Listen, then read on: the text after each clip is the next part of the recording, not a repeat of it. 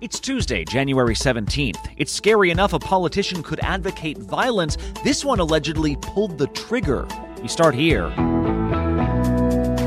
New Mexico police say they've caught the man behind shootings at Democratic lawmakers' homes. He had complaints about his election. He felt it was rigged. By an election denier turning violent is concerning law enforcement across the country.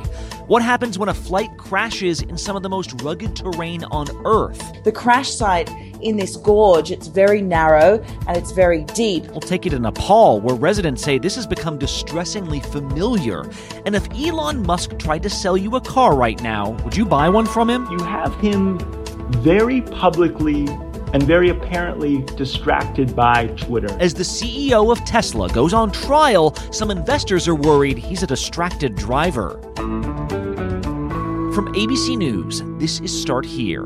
I'm Brad Milkey.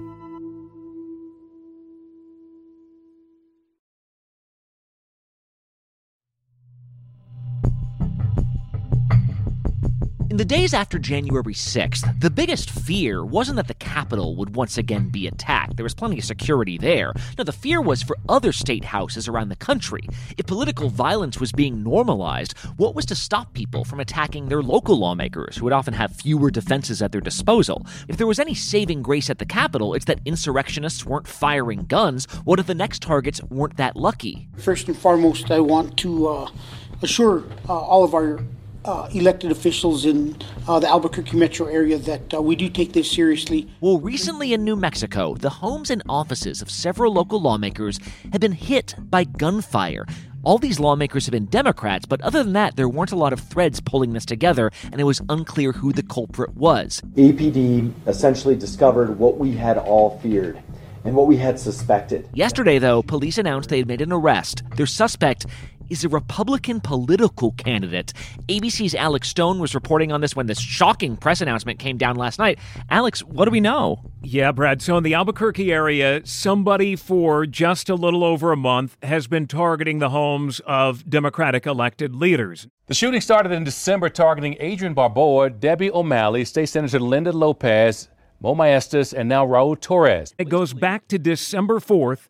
8 shots were fired at the home of a county commissioner. Straight all the way through my house, through my living room, out my back window. It's very disturbing. Then December 11th, 12 shots hit another county commissioner's home. Both my husband and I were, just sat up because of this noise. It felt like somebody was using their fist to pound on our door. Then there was a state rep that had his home shot at. They don't really know when. They found that there were bullets that hit the building later on.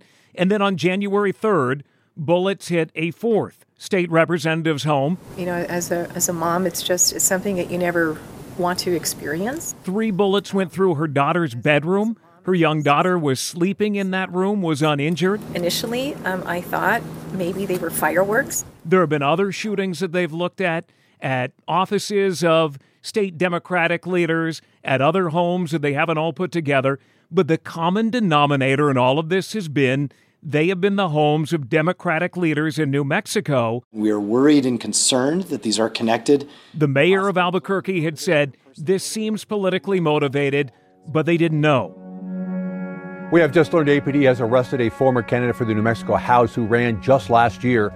And then last night, this bombshell announcement, Albuquerque police saying the shootings were ordered and paid for by 39-year-old Solomon Pena. Solomon Pena reached out and contracted someone for an amount of cash money to commit at least 2 of these shootings. The addresses of these shootings were communicated over a phone. Within hours in one case, the shooting took place at the lawmaker's home. Pena is a Republican. Pena served about 7 years in prison back in 2008 for stealing stuff in smash-and-grab burglaries and robberies. He ran for a state house during the midterms. He lost. He has claimed he didn't lose. It was all rigged against him. One of his complaints, and Mr. Pena had visited at least 3 commissioners, I think, and Senator Lopez back in November after the election. He had complaints about his election. He felt it was rigged. He did lose by about 3,600 votes, and police say he then went, hired 4 men to shoot at the homes of Democratic leaders in New Mexico. And by the way, Brad, Police don't even know if those men knew who they were targeting. This type of radicalism is a threat to our nation, and it has made its way to our doorstep right here in Albuquerque, New Mexico. And they say it was all done by the order of Solomon Pena. And you mentioned he lost by like 3,600 votes. That's also like he lost by 50 points. Like this election in November wasn't close. But how did they know it was? How did they end up making an arrest? Do we know? Up until now, they didn't have a lot. They had shell casings, but they weren't leading anywhere. And then there was the final shooting where the suspect got away. And police believe actually Pena had ridden along essentially to that shooting. On the last shooting, we now have evidence too that Pena himself went on this shooting and actually pulled the trigger on at least one of the firearms that was used. And as that driver was leaving, Pena was not in the car, but just by chance that driver was pulled over. During that search, 2 firearms were recovered, and at least one of them has been a direct match to the shooting that had just taken place. Then it began the police work of matching those guns to bullet casings that they had received. And then they realized that this was a bigger case, and it began to unravel from there. That led to Pena. The evidence that we have is not only firearm, but it's also from cell phones and electronic records, surveillance video, and multiple witnesses inside and outside of this conspiracy that have helped us weave together what occurred. The SWAT team pulled him out yesterday. They made announcements for him to leave his house. He came out dressed in dark clothing, but just regular street clothing. But the one picture that police put up showed him in the MAGA gear with the Trump flags behind him, and police said that is their guy. So if this is indeed how it all went down, Alex, is this like the nightmare scenario? Because we thought the nightmare scenario was a politician openly endorsing violence against political rivals.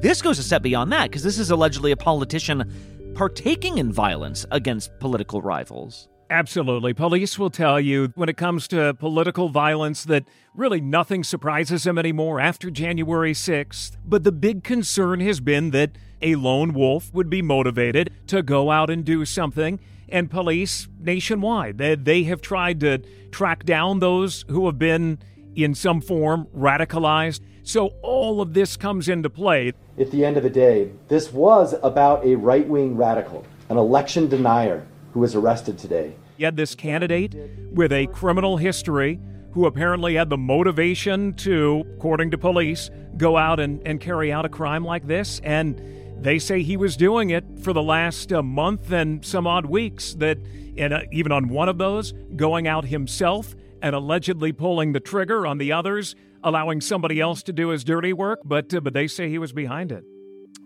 Unbelievable. All right, Alex Stone, thank you so much. You got it. Thanks, Brad. Next up on Start Here, it's home to some of the deadliest places on Earth, but the airplane is not supposed to be one of them. We'll take you to Nepal after the break.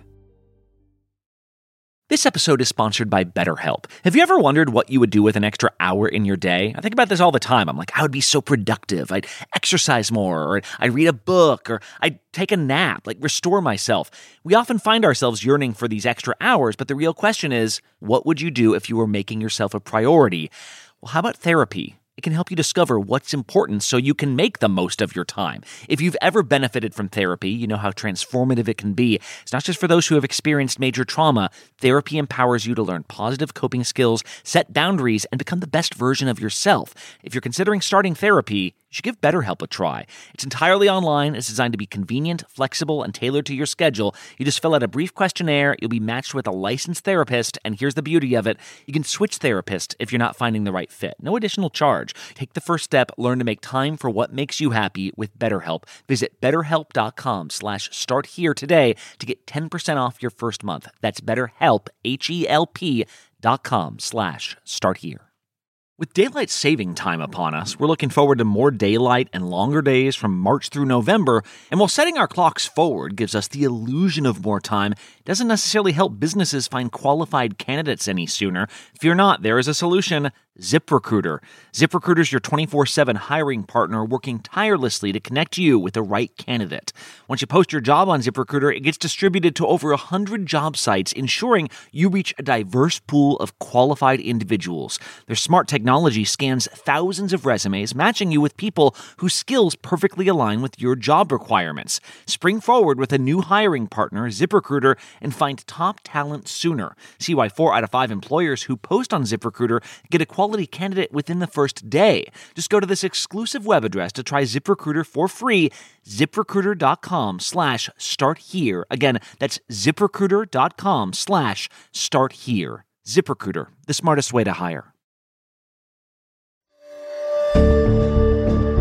When you think of Nepal, you immediately think of the Himalayas, the highest, most rugged terrain in the world, in a nation that's tucked between India and China. Top of the world, Mount Everest. One to the left, one to the right. We made it. This week, though, the eyes of the world are on Nepal, not because of an Everest ascent, but because of a deadly plane crash, one of several that has taken place in recent years in this country. And that rugged terrain, well, that's posed challenges all its own. Let's take you straight to ABC's foreign correspondent, Britt Clennett, who has made her way to Kathmandu this morning. Britt, can you just describe this airliner crash and where it took place? Well, Brad, just to give you an idea, I'm in Kathmandu, which is about 80 miles from Pokhara, where the crash happened. Now, Pokhara is known as a kind of haven for tourists. It's a gateway to the Himalayas, which is why there were 15 foreigners on board this plane. The flight was about 25 minutes. It's kind of a shuttle from Kathmandu to Pokhara, but it crashed less than a mile before landing in Pokhara. This was a twin-engine turboprop aircraft, and it was operated by Nepal's Yeti Airlines. And it took off, as I say, from Kathmandu for this short-hour flight, but obviously did not make it. 1 minute from landing, the plane banks sharply to the left before exploding. And an airport spokesman said the pilot actually requested to change runways before the crash, and it was granted. But what we're expecting is the bodies of the victims to be sent here to Kathmandu, including, as I say, those 15 foreign nationals who were on board. There will likely to be some kind of vigil at the crematorium with their grieving families, Brad.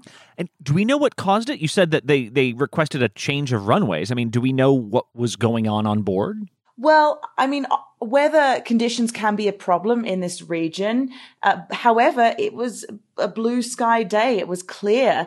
The hope is, though, that these black boxes that have now been found could offer clues as to what caused this, horrific accident. Right now, though, there are more questions than answers. And, an expert we spoke to today said that it's inconclusive. Everything is inconclusive. Flying can be very demanding there because of weather conditions and winds and things of this nature. So we've got a lot to evaluate and understand. We know the plane was about 15 years old.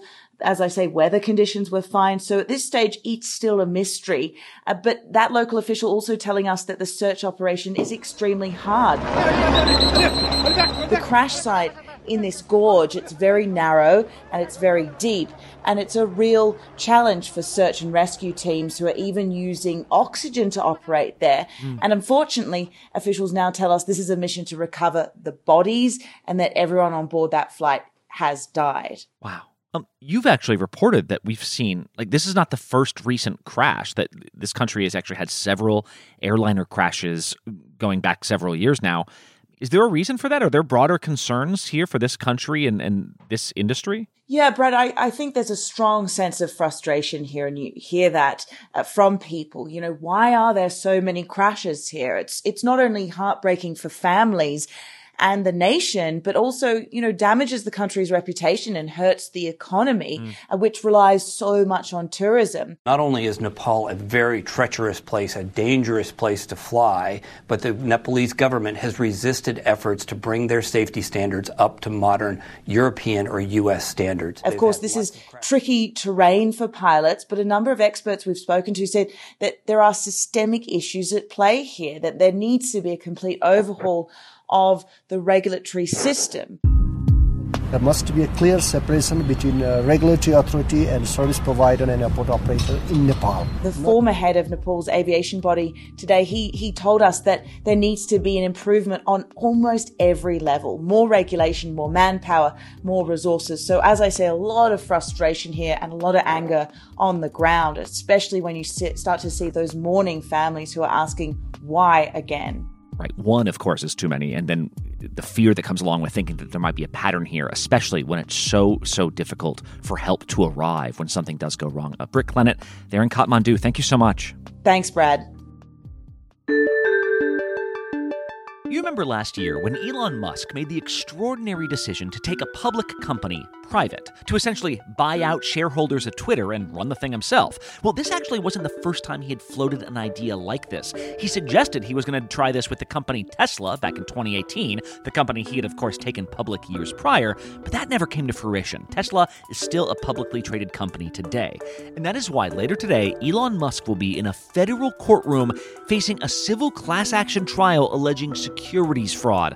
All of this continues to point at a fundamental question. If a huge part of the economy will be fueled by electric cars, is Elon Musk the guy you want driving you there?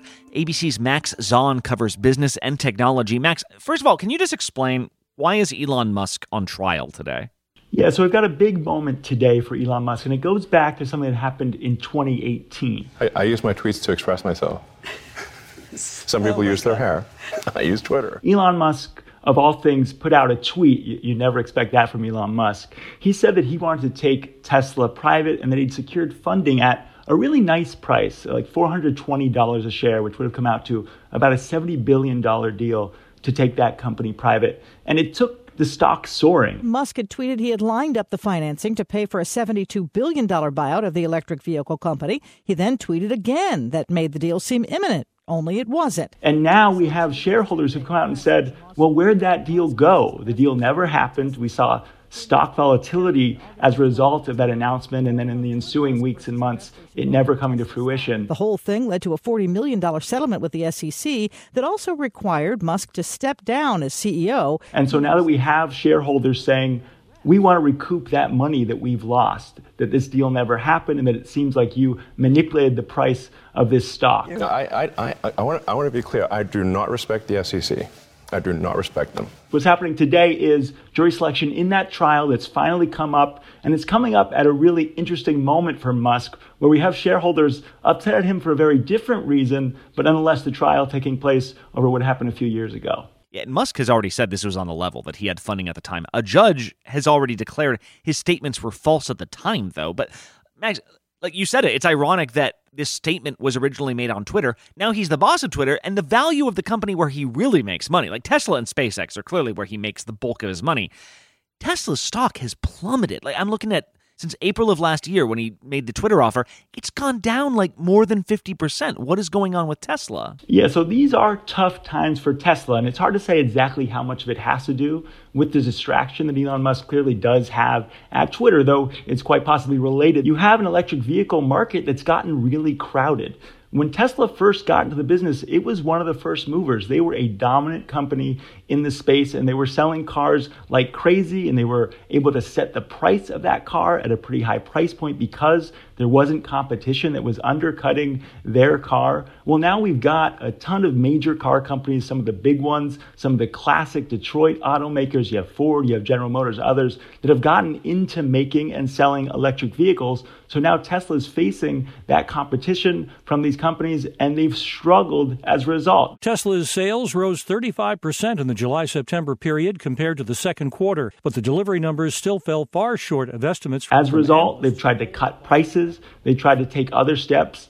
Nonetheless, you've seen the stock fall, and you've seen investors get pretty upset with what they're seeing from the company. They're some of the trendiest cars on the road, packed with some of the most advanced technology. But Tesla's known worldwide for their autopilot features are at the heart of several deadly crashes. These struggles at Tesla have coincided with very aggressive interest rate hikes at the Federal Reserve. And those interest rate hikes are meant to slow down the economy, and they do so by making it more expensive to borrow. And when you have big ticket items, whether that's a house at a mortgage rate or that's a car and a car loan, that's going to cut into the demand for that product, because you have people who maybe don't want to buy one right now. They want to wait out those interest rate hikes and get a car loan at a more affordable rate. Why not just wait a year? I'll take Uber, I'll take Lyft, I'll find a way to get to work, and I'll get that car down the road. And so if I'm Tesla, some of that struggle has nothing to do with Elon Musk. It doesn't even have anything to do with competition in EVs. It's just a tough time to buy a car. If he is you mentioned distracted maybe by Twitter, if that is an issue, like how much does that affect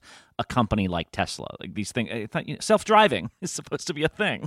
Absolutely. So you have him very publicly and very apparently distracted by Twitter. So tweeting a lot, making very major changes at Twitter in a very short period of time. And meanwhile, the company, at least investors will tell you, needs his attention to make these very careful, very important decisions at an inflection point where they have to decide how they're going to respond to this rising competition. He'll claim, meanwhile, that he's been at all the major Tesla meetings, that he's still heavily involved with the company, and that this notion that he can't handle what's going on at Tesla as he brings Twitter from what he's described as the brink of a financial crisis in its own right for Twitter, he has said that he can do both and that he's been doing both at Tesla, and that worry is overstated. But meanwhile, you have, as you mentioned, that stock price just continuing to plummet and people wondering, where he is and if he's asleep at the wheel. Yeah, and when Elon Musk bought Twitter, everyone was like, the cost to him is negligible compared to his broader fortune. But the issue with Twitter, I think, has made a lot of people like, would you trust this man running your rocket ship? Would you trust him running your car? And if those prices go down, that really has an impact on Elon Musk's influence in the world. Max Zahn, covering business and tech. Thank you so much. Thank you. Thanks for having me. Okay, one more quick break. When we come back, books have been written about the Italian mafia, but one chapter just came to a close. One Last Thing is next. Hey, I'm Andy Mitchell, a New York Times bestselling author. And I'm Sabrina Kohlberg, a morning television producer. We're moms of toddlers and best friends of 20 years. And we both love to talk about being parents, yes, but also pop culture. So we're combining our two interests by talking to celebrities, writers, and fellow scholars of TV and movies. Cinema, really. About what we all can learn from the fictional moms we love to watch. From ABC Audio and Good Morning America, Pop Culture Moms is out now wherever you listen to podcasts. And one last thing. It wasn't personal, it was strictly business. That's how Italy's top police force described it yesterday as they arrested the most wanted man in Italy and one of the top remaining bosses of the Cosa Nostra. Posso?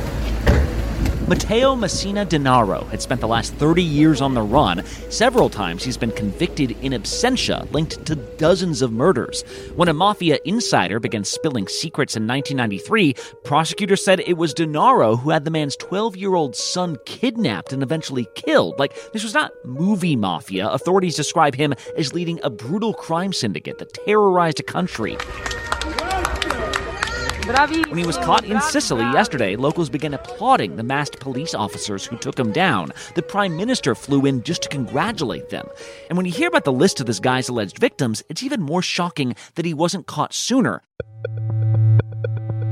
He's said to have orchestrated the killings of top prosecutors, of bombings, and of the assassination of the brother of Italy's current-day president. For years, all authorities had to go on were composite sketches. And yet, until this week, Italian police say they didn't even have a picture of what this guy looked like. Their most recent photo was from 30 years ago, which is why they created a digital rendering of what he might look like now.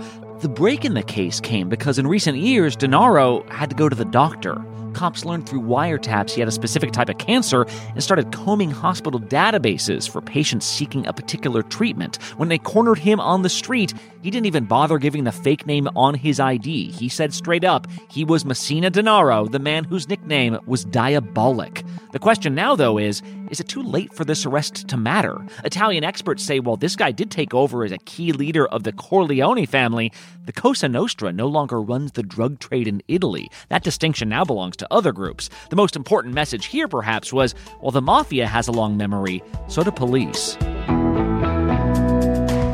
I always forget how strict the mafia hierarchy is. Like, even though this guy was this top player in this family, he was never going to be the head honcho because apparently the boss of bosses has to be from the city of Palermo in Sicily. See, you always learn something new here. I'm Brad Mielke. See you tomorrow.